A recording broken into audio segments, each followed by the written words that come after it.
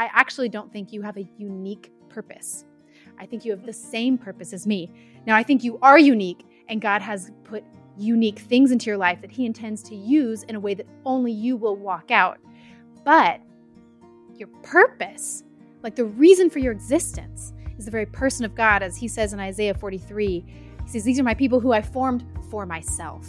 That Jesus looks at every one of his followers, and he doesn't look at this disciple and that one and give them different instructions. He just says, follow me. And of course, as they follow him, he is faithful to give them specific directions about how they walk out that purpose. But generally, I would say we all have one singular purpose that should be driving us, that we exist for the person of God, that we should be fully at his disposal. God, I exist for you, to one, enjoy you, but also to obey you. Have you ever heard the phrase, dream big, set big goals, big plans? Have you ever been exhausted by that? Have you ever been exhausted from dreaming big and trying to chase an extraordinary life? Have you ever tried to just embrace the everyday and find meaning in the mundane? And when you do that, you think, am I settling? Am I settling for a life of mediocrity, of boring, mundane? Well, my guest today is going to help us with all of that. She is author and Bible teacher Kelly Needham, and her latest book, Purposefooled, focuses on this simple but vital truth. We weren't made to do something, but to know someone. It's that someone who can infuse your life with hope and with joy and with peace. Who wouldn't want that? I'm Carol McLeod, and I'm your host on the Significant Women podcast. I try to bring you guests who are going to enhance your life and encourage you to know Jesus better. No matter what your circumstances might be, use them as the framework to abide in him and to know him in his fullness. Kelly Needham is going to help us with that today. Well, as you know, I'm here with Kelly today, Kelly Needham, who has a new book out. But first, we're just going to talk about Kelly and who she is and what she does and what's important to her. So, Kelly, you're a mom of 5, and I am too. Tell me about your kids. Tell me about your family. Okay, well, my kids right now range from the ages of 12 down to 1. So we're in the really fun, busy season. A lot of imaginative play, a lot of board games. I've got 2 girls. My oldest 2 are girls, and then the younger 3 are boys. 2 of them are adopted, actually, from India. And so we have a lot of Indian cooking that goes on in our house, a lot of chai in the afternoon, things like that. So they're so fun. We have a really sweet unity as a family and enjoy our time off together when they're not in school. So I'm just really thankful. Big families are so fun. So that I didn't know you had 5 kids. That's awesome. I do. But mine is just flipped from yours. I have 3 boys and then 2 girls. Oh, So yeah. so it's great you have 2 girls first, because then they can help you take care of the little ones. That They maternal do. instinct sort of kicks in, doesn't it? It does. They're great little moms. And then sometimes I have to tell them, hold on, I am here. Mom is actually here. So I know. take a break, But they are, especially with our youngest, our little baby. It's been so neat to watch them take care of him. Yeah. I know. I remember those years, Kelly. It's sort of a sweet conundrum, because you need the older ones to help you out, but you don't need them to help you parent. So That's right. there's that tension there. So tell us about the little boys that you adopted from India. How did that happen? Yeah, well, adoption had always been on my heart, my husband's heart, and we had never really seen it modeled. We didn't have it in our family. So the fact that we both really felt this unique interest in adoption when we met and we were dating, we both assumed, well, that's from the Lord and must be, something he has for us. So we'd always supported missionaries in India. We'd prayed for the country and had done even some travel around the world and seen just some of the just horrific situations in other parts of the world. It just broke our heart. So that's where we ended up leaning into as far as adoption. And both of those boys at different times came home and into our family around 2. They were 2 years old when they came into our home. And at different times, I think like 4 years apart. So they're not biological brothers, but brothers by adoption now. So very sweet stories. I feel honored to get to bear witness to the what God is writing into their lives in hard ways and in really beautiful ways. So it's wonderful. Yeah.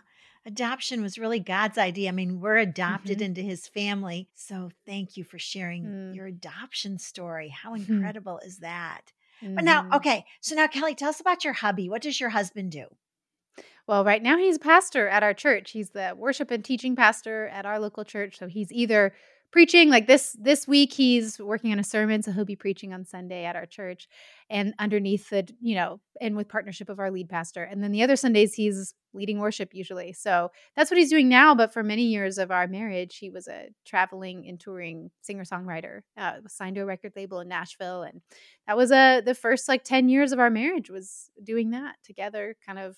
I did the business side of things, the behind the scenes side of things while he was recording albums and touring. And so, yeah, now we're a little more grounded, which is actually really wonderful. Yeah, I bet it is.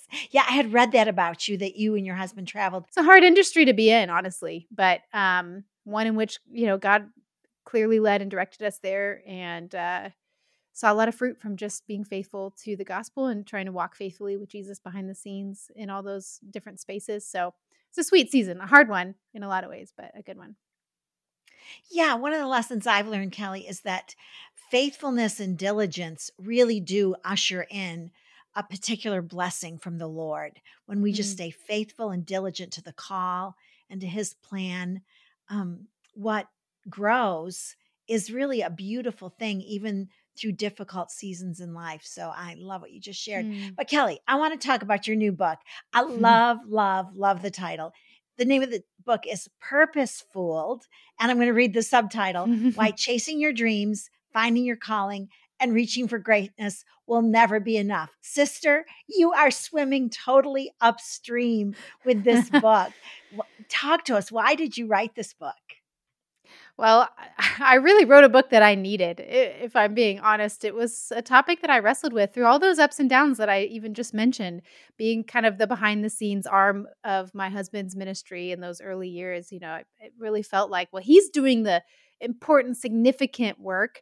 And here I am, folding t-shirts and doing things that booking travel doesn't feel as meaningful, and had just some wrestle in my heart about that. And then I had a season where I was doing some writing and did some ministry to church, and then had more children and went back into the mundanity of just little lots of littles at home. And Mhm. through all of that, realized there's a problem in how I think about my life, because I'm seeing that I feel like life is really meaningful only when I get to do the particular type of tasks that I enjoy, that I feel good at.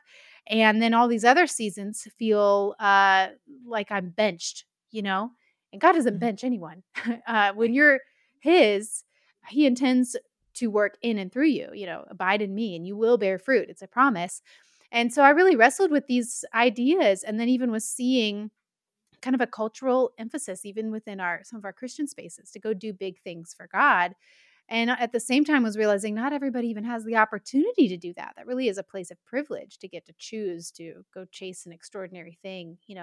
I had friends and family members who were caregivers to children or to their Yeah. parents, or dealing with diagnoses or disabilities. It's like, well, that's like a full-time job right there to just weather a storm like that. So then what do you do Yeah. with this kind of big call that feels real awesome? Go do big things for God. It's like, and what even is a big thing? Are we even defining it the right way? So I just began to search the scriptures to find really freedom for myself in my own Mhm. wrestle, and began to see the truths of the word really stabilize me and infuse my life with joy and purpose all the time. And that's really what I wanted to share in this book, is give the same sort of hope and stability to people in the midst of a world that's sending us a lot of messages about what makes our life meaningful. Yeah, you and I are in different seasons of life because, of course, my children are grown and gone. They left me, the nerve of those kids. But Kelly, when I look back at my life, I it's not the days where I signed a book deal or I spoke to thousands or was on TV that I want to relive.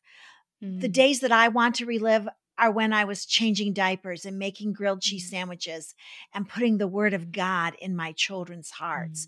At my season in life, as you look back over the scope of what God's done, those are the red letter days. Yeah. Those are the days of majesty. So I just have loved the title of your book and the content of it. One of the questions I wanted to talk to you about, what would you say to a woman whose life hasn't turned out the way she thought it would? Like, what would you Mm. say to a woman who's dealing with some circumstantial Mhm. disappointment? Yeah. Well, I would say you're in good company with the people that surround Jesus. If you watch who is drawn to him, it's a lot of people with failure or disappointment or circumstances beyond their control that just were unfortunate for one reason or another. You're in good company to be following Jesus.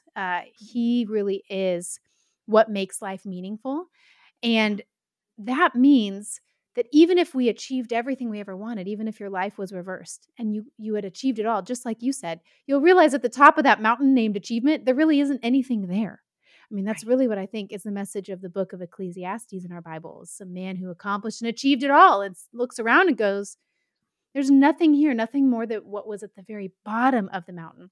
That really a person with great achievement and great failure both have within their grasp the same access to meaning and purpose and fulfillment because the same God is in both locations. And when we see Him as our purpose, um, our activity, our successes, and our failures don't have the ability to steal from us our joy and our peace anymore because it's not about what we do. It's about what He has done and is doing. And as we bind ourselves to Him, even with maybe the brokenness and failure we bring, He will even turn failure and disappointment into something fruitful if we'll give it to Him. And it's just that's such great news. It takes the pressure off of us having to make sure our life turns out exactly how we wanted. Jesus never tells us to do that. He just says, stick close to me. Just follow me. Just abide in me. That's it. Just stay close to me with all the success and failure you bring. And I promise I will make it fruitful. And gosh, again, that's so freeing and relieving. But Kelly, what would you say to a young woman, recent college graduate, who's got all these dreams, all this vision of what she wants to accomplish for the unshakable kingdom of Jesus Mm. Christ? What would you say to that girl with a pocket full of dreams? Well, I honestly would say go for it. I mean, it's wonderful to have the energy, the freedom in your schedule if you're not yet married or have kids to just go chase things. And there's a lot of opportunity in that's worth using for the kingdom of God, so long as you know that even if you accomplished everything, it wouldn't be enough. If you think that accomplishing or achieving something, even for the kingdom, is going to give you a sense of identity or a sense of purpose or fulfillment, then you are sorely mistaken and it will disappoint you. You'll get to the other side of accomplishing that and wonder, why do I still not feel satisfied? I need more. I need bigger success. I need another thing. Or you'll chase it and maybe fail. Maybe it won't come to fulfillment. Maybe circumstances unforeseen by you will enter in and derail your plans, and you'll feel frustrated by that. So I think it is wonderful to have the dreams, the ability to chase them down, and I think we have all freedom to follow Jesus if He so leads us into doing that. So long as we know uh, we have to be fulfilled and with a sense of purpose before we even step out onto the field to try and do those things, because those are things we're meant to do for others, not for ourselves. If any part of us is going, this will help me find meaning, then it's just going to fail us. So that's why I even was careful about how I titled the subtitle of my book. Why chasing your dreams, finding your calling, reaching for greatness will never be enough. It's not that they're wrong to do. It's just that your heart was actually made for something bigger than that, bigger than accomplishment. You were made for the very person of God, the eternal, galaxy designing, snowflake creating. I mean, He is so big and vast. Our hearts are not satisfied with anything less. And really, a great dream for the kingdom is awesome, but it's too small. It's too small for our hearts. We actually need something more than that. We need the person of God. And if we're not satisfied with Him now when we've done nothing, and achieved nothing, we won't be satisfied when we achieve all of it. And so that's my caution even to college students in my own life is yes, dream big for God, but just make sure you have that warning in your heart. It will never be enough for me. I need to find that God is enough for me right now. And from that Yeah. place of satisfaction, pour out for the sake of others, and then be free if it doesn't work out how I want, knowing that that can't steal from me the very thing I need. Yeah, so powerful, so true. Now let's talk to moms for a minute, Kelly. That's the Mm. season of life you're in. Mm-hmm. So I know I was raised in this culture. I probably raised my children in this culture. I'm trying to be a little bit careful with my grandchildren. I have 10 grandchildren. But when we look at our children's faces, look at their little clear, bright eyes, see their potential, wonder about their gifts and talents, is this the wrong question to ask? Is it wrong to ask them, what do you want to be when you grow up? Oh, that's, I think there's a better question. I don't know if I would Okay. say it's wrong, um, but I think there's a better question to ask. I think instead of asking, what do you want to be when you grow up? We could ask, uh, what do you think God has designed you to contribute to the world? Or what do you think Mm. you're good at? What do you think you would like to contribute? I mean, even the word contribute to me is intentional to help my children see God has done some unique things in you, and He means that to be a blessing to others. Whereas the question, what do you want to be when you grow up, really is about your own identity and a sense of self actualization. Oh, I would love to be an astronaut. It's like, maybe, but you might not have the capacity or the skill set to do that thing, and that may set you up for disappointment. Whereas what I'm trying to do with my children is look at them and try to discern things I see forming in them. I see a unique compassion for the poor. One of my children has made, bags for the homeless in our city just to keep in the car, used her own money to do it. It's like, wow, you have a unique compassion. I want to speak that into you and just go, and help you dream about that. What might God Yeah. be doing in you to contribute to the community He puts you in? One of my other children has that same compassion toward her peers, in her school. Like there's just a evangelistic nature even coming out in her as she hears about hard situations happening to her friends and she's buying them Bibles. It's like, all right, I'm trying to identify what's already forming and help you have vision for how that might contribute to the kingdom. But if I were to ask them, what do you want to be when you grow up? They may name all number of things. And it's usually going to be things that they see celebrated culturally, which is why the average Yes. response to that question right now is YouTube star. If you ask kids, that's statistically the thing, because that's what they're seeing. But that's sure, could we contribute that way? Do I have a YouTube channel and I hope that it has blessed people? Yes. But there are so many more ways to bless a community and use your Mhm. life to contribute to the good of others. But it sometimes takes me casting that vision for them and even helping them see how they're even wired and what God might be doing in them and entrusting them with. So, yeah, I think there's a better way to talk about that. Love it. Love it. Well, now let's go to this. Oh, I just see women who are trapped in the world of comparison and in the world Yes. of social media, and they get their self esteem from likes or shares. How has social media contributed to our confusion about what our purpose in Christ might be? Yeah. Well, it's setting before our eyes something. And anytime we're beholding something, there's a transformative effect that's happening. I think you see the principle of that in 2 Corinthians chapter 3, where it talks about, as we behold the Lord, we become more like Him from one degree of glory to the next. What we behold, we become like. What we Yes. look at is where we will lean in that direction. We will move our actions in that direction. And so social media is putting before our eyes so many different images and things, other people's lives, but not the whole of their life. Because the whole of somebody's life is generally pretty boring. Most of us our lives are full of dishes and laundry just like the next person and responding to emails and making sure we get a good night's sleep. And none of that looks very cool on social media. And so all that we're seeing generally online is kind of the highlight reel of our lives, the things that make sense to post online. And so that's curating for us a type of, okay, that's success. That's significant. That's where a sense of purpose comes from. And then we start to walk in that direction, and we start to give more weight to things that look like that in our lives, and maybe less weight to the things that aren't very Instagrammable. Mm. And that's dangerous, because if you read the scriptures, the way that God is advancing his kingdom through people is oftentimes through pretty ordinary moments of faithfulness, of staying close to Jesus, of just obedience. And if you were to take a iPhone with you to parts of the moments in the Bible, it wouldn't have much for you to post. You know, Abraham being faithful to God for 26 years before Isaac is born, just waiting on God, would be a pretty boring Instagram account to follow. But yet, Abraham, through the whole rest of the scriptures, is like this key figure that we see, you know, all the way into Hebrews 11, the Hall of Faith. God is so impressed with Abraham and his Yeah. boring, faithful, waiting life to wait on God. And of course, we know he didn't do it perfect.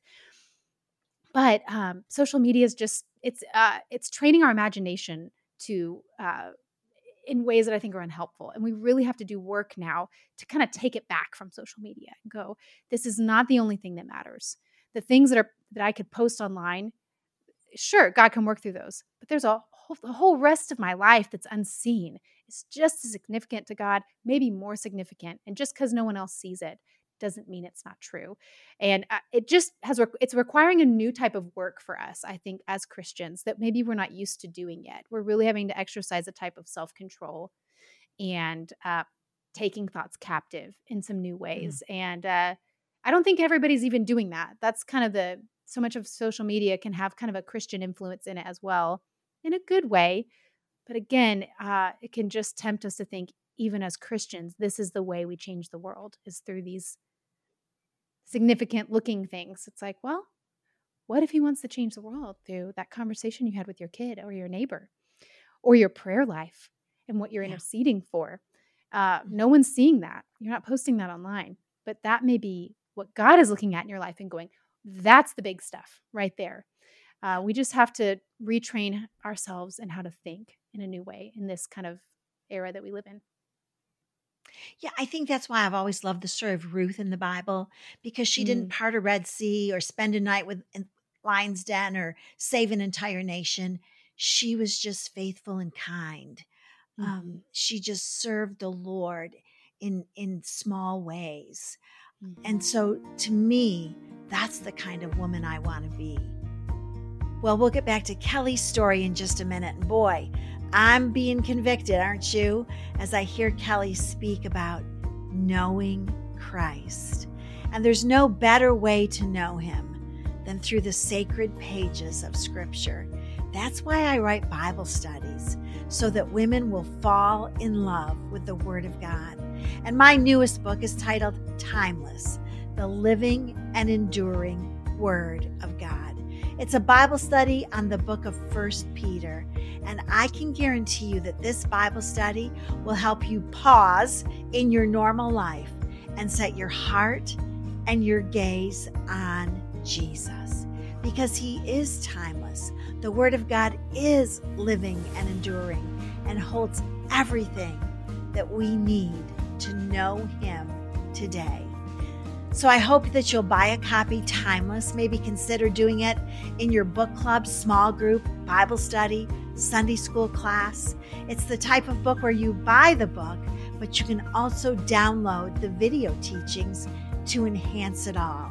So you can go to my website, carolmcleodministries.com, or it's on Amazon. I'd love for you to buy a copy of Timeless and fall in love with Jesus all over again. And now let's get back to my conversation with Kelly Needham. Through my life, Kelly, I've wrestled with some things. I think it's healthy to wrestle. Do you think that there's one driving purpose that a woman, a man might have, one thing that the Lord has called you to? Or do you think the will of God, the plan of God is maybe a little bit different than that? Let's wrestle with that for a minute. Yeah. I think so much of how we talk about this will largely depend on our definitions of things. Because I will say, I think you and I, and we'll just take us, for example, Carol, you and me, I think we each have one overarching purpose for our lives. And I actually think it's the same purpose. I think that each one of us living and breathing has one purpose, and our purpose is a person. Our purpose is the very person of God. That Yeah. that is something that I would, I've told people when I was doing interviews for this book, hey, here's my thesis for this book. I actually don't think you have a unique purpose. I think you have the same purpose as me. Now, I think you are unique, and God has put unique things into your life that he intends to use in a way that only you will walk out. But your purpose, like the reason for your existence, is the very person of God. As he says in Isaiah 43, he says, these are my people who I formed for myself. That Jesus looks at every one of his followers, and he doesn't look at this disciple and that one and give them different instructions. He just says, follow me. And of course, as they follow him, he is faithful to give them specific directions about how they walk out that purpose. But generally, I would say we all have one singular purpose that should be driving us, that we exist for the person of God, that we should be fully at his disposal. God, I exist for you, to one, enjoy you, but also to obey you. And if you choose to send me this direction or that direction, amen, Lord, let it be. So are there smaller purposes? Some people will say, no, I do have a unique calling from God. And I'm not saying you don't. I would just say the primary calling you have is to the Lord. And that's something you can live out from childhood to the deathbed, even when you don't have the ability to contribute anything. If you really are, I think about Corrie ten Boom. I don't know how many of your listeners would be familiar with her, but in the end of her life, she suffered a stroke and spent, I think, about 4 years of her life bedridden without the ability to contribute in all the meaningful ways she had been. But I would say she had not lost her purpose. Her purpose remained the same. Her purpose was the Lord, and she was fully at his disposal. And if that was to do the unique work of ministry, speaking to people, telling her story, or if that was to receive care with kindness and grace. Amen, Lord. I'm yours. I'm at your disposal. I live my life with you and for you.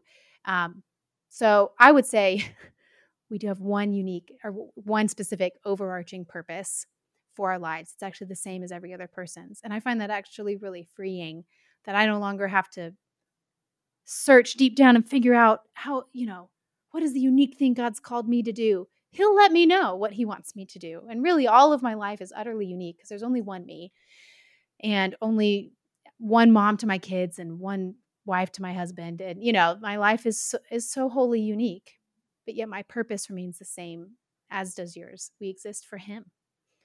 Yeah. Just to know Christ. And the power of his resurrection and the fellowship of his sufferings, but to know him. Yes. So Kelly, yet still we wrestle, and I totally agree with you. Yes, to know him, to worship him, to be grateful for who he is and what he's done in our lives, to walk with him, to breathe in his fragrance, his radiance while we're traveling through a broken culture in a broken world. And yet it seems to me like on the inside of most of us, there's still this call, this cry, this desire to do something extraordinary, memorable, long-lasting for the unshakable kingdom of Christ.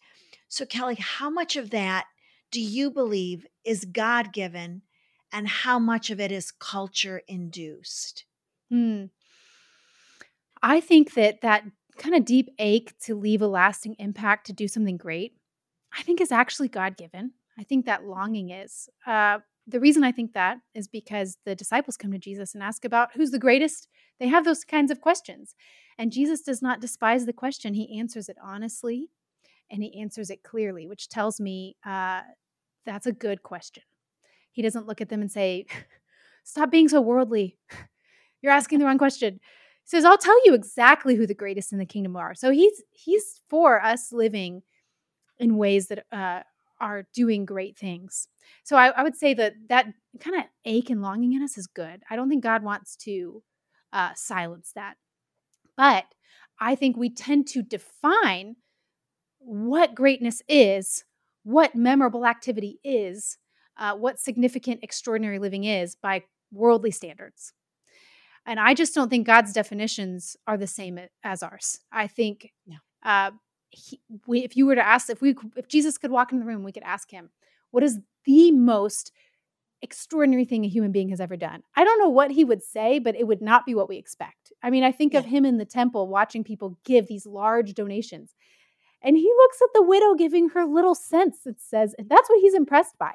So clearly, Jesus is impressed by some things over others and even commends us to live, to do the impressive thing. Yes, do the impressive thing, do the extraordinary thing.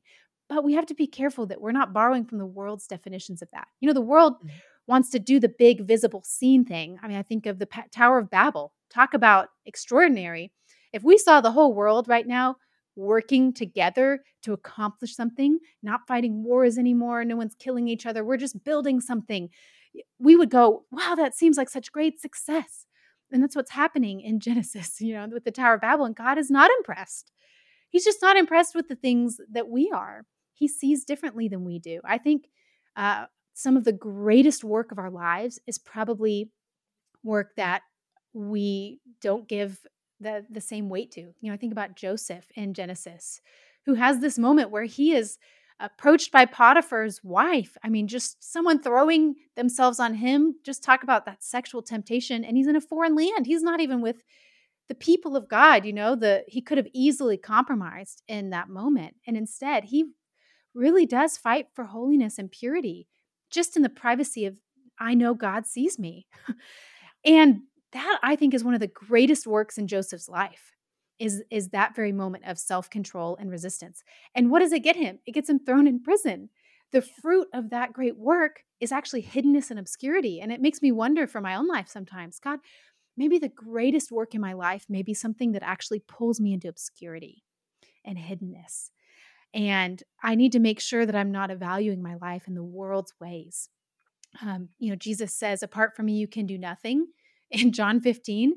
Well, that means a lot of what we're seeing in the world around us is really shiny looking nothing, because there's a whole lot of people doing a whole lot of really impressive things apart from Christ that are not Mhm. walking with God, but yet are starting companies and have millions of followers online and seem to really be impacting people. And Jesus says in the final analysis, it will be shown to be air, nothing.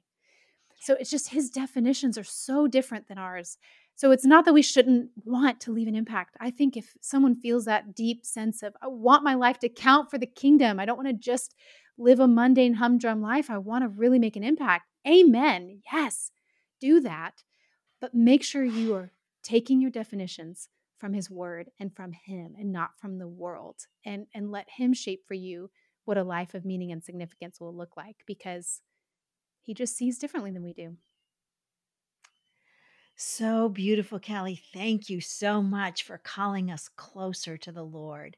Mm. That's truly what a significant life is all about. Mm-hmm. Being a significant woman is all about. It's not about achievement or fame or bank accounts or stamps in your passport, but it's about knowing Jesus. So, Kelly, as you know, the name of my podcast is the Significant Women Podcast. So I can't let you go without asking you, who have been the significant women in your life? What role models have really Mm. created the heart of who you are today? I love that question. Well, the first would be my mom, who's just content with the life God has given her. She's a woman of joy and contentment. And even as she was raising us, said all the time, being a mom is the best. And just, I will never, now that I'm a mom myself, I think about that often.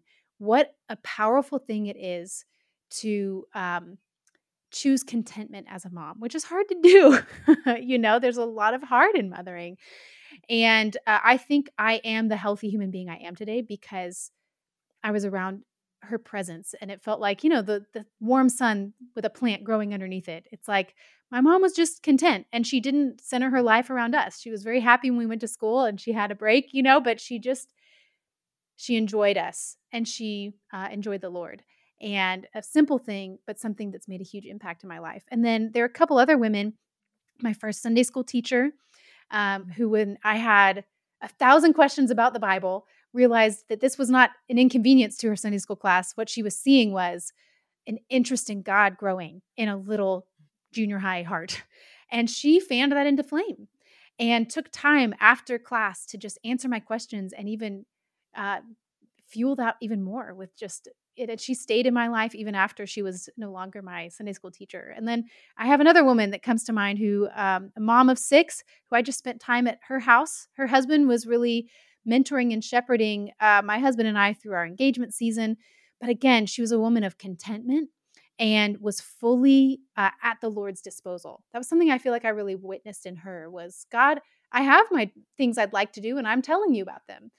But as things entered into her life that were not what she planned, she was so free in the Lord and enjoyed him that her hands are really open around every other circumstance because she was clinging so tightly to him. And what I saw in her was, I wanted that freedom, that sense of, as long as I have him, I'm okay. So there's more women, but those 3 really shaped me and have become women I want to be like even now. Yeah. You didn't say Olympic stars or movie Mm-hmm. stars or entertainment gurus. You said women who were living for the Lord, humbly That's for the right. Lord, giving him their all. Kelly, do you have a favorite Bible verse, a verse that just is the anchor of your soul? Oh man, Philippians 3 would probably be up there for me, where it says, I consider all things a loss compared to the surpassing greatness of knowing Jesus Christ, my Lord, for whose sake I've lost all things. That Paul, talk about an accomplished Christian. I mean, the number of churches he planted, most of the New Testament exists because of his faithfulness to write, to encourage believing, new believers in their faith in these new churches. But yet he looks at it all and says, compared to just knowing Jesus, just friendship with Jesus, it's all nothing. It's garbage. It's rubbish. It's trash by comparison. That's how amazing it is to just know Jesus. And that has been something I've then taken and gone, all right, Paul, I want to take you for your word for it, that if that's all I accomplish in this life is a deep walk with Jesus, you're telling me that's the prize. Yeah. That's the good stuff.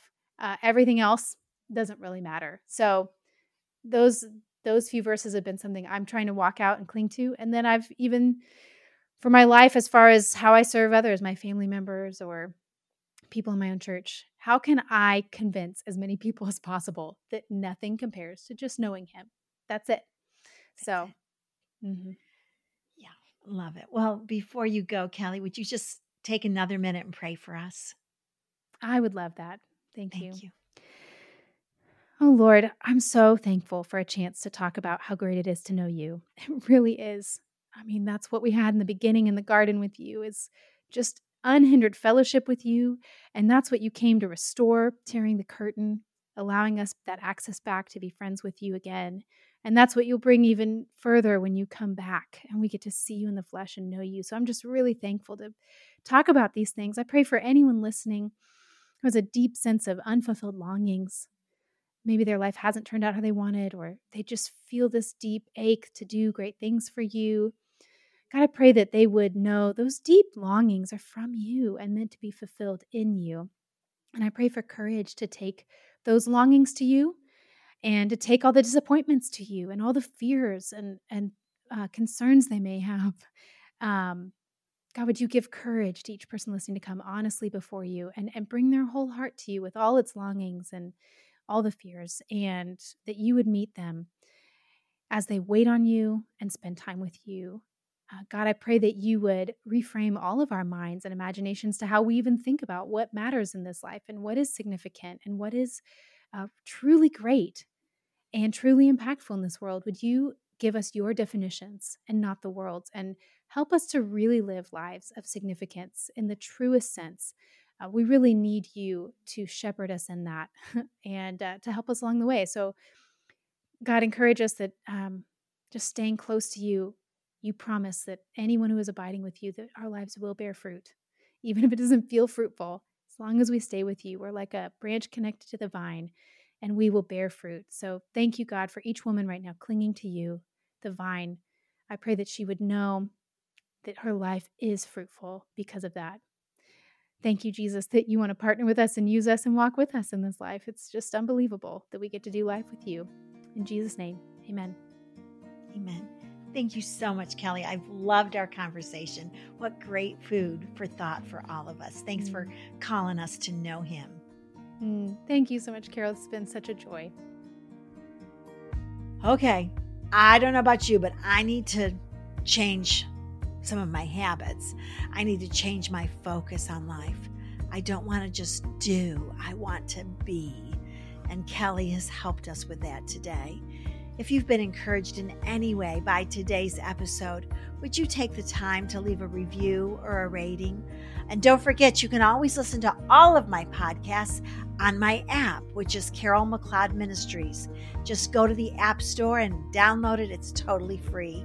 On our app, you can join a Bible study, read a blog, listen to a podcast, leave a prayer request. We'd love to connect with you there. And you can connect with Kelly Needham on social media and at her website, which is Kelly Needham, NEEDHAM.com. And really be sure to purchase your own copy of Purposefooled: Why Chasing Your Dreams, Finding Your Calling, and Reaching for Greatness Will Never Be Enough. This is a book that you will read over and over again. It'll be the foundation for a new way of living with you. Okay, let me tell you something before we close today. Did you know that less than 10% of Christians read their Bible on a daily basis? Wow, that takes the wind out of my sails. My heart aches for Christians, for people who haven't made reading the Word a part of their daily discipline. I often tell myself, Carol, you don't have to read the Bible. You get to read the Bible. I am a different woman because of what Scripture has placed in my soul. So today, in closing, I want to read you a scripture from Ecclesiastes chapter 3, verse 11. Let me read it to you.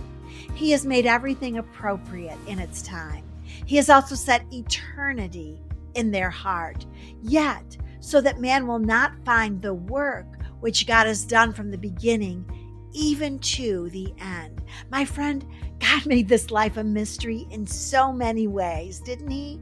And I don't really need to solve the mystery as much as I just need to spend my life knowing him. What he has made perfectly clear to us is that we are not a product of what we must accomplish, but we find purpose in relationship with him. So turn off Netflix, shut down your smartphone, open your Bible. Okay, you can turn your smartphone back on to listen to worship music and spend time with Jesus. Knowing him is the highest call of our lives. There's nothing like it. I'll see you next time on the Significant Women Podcast.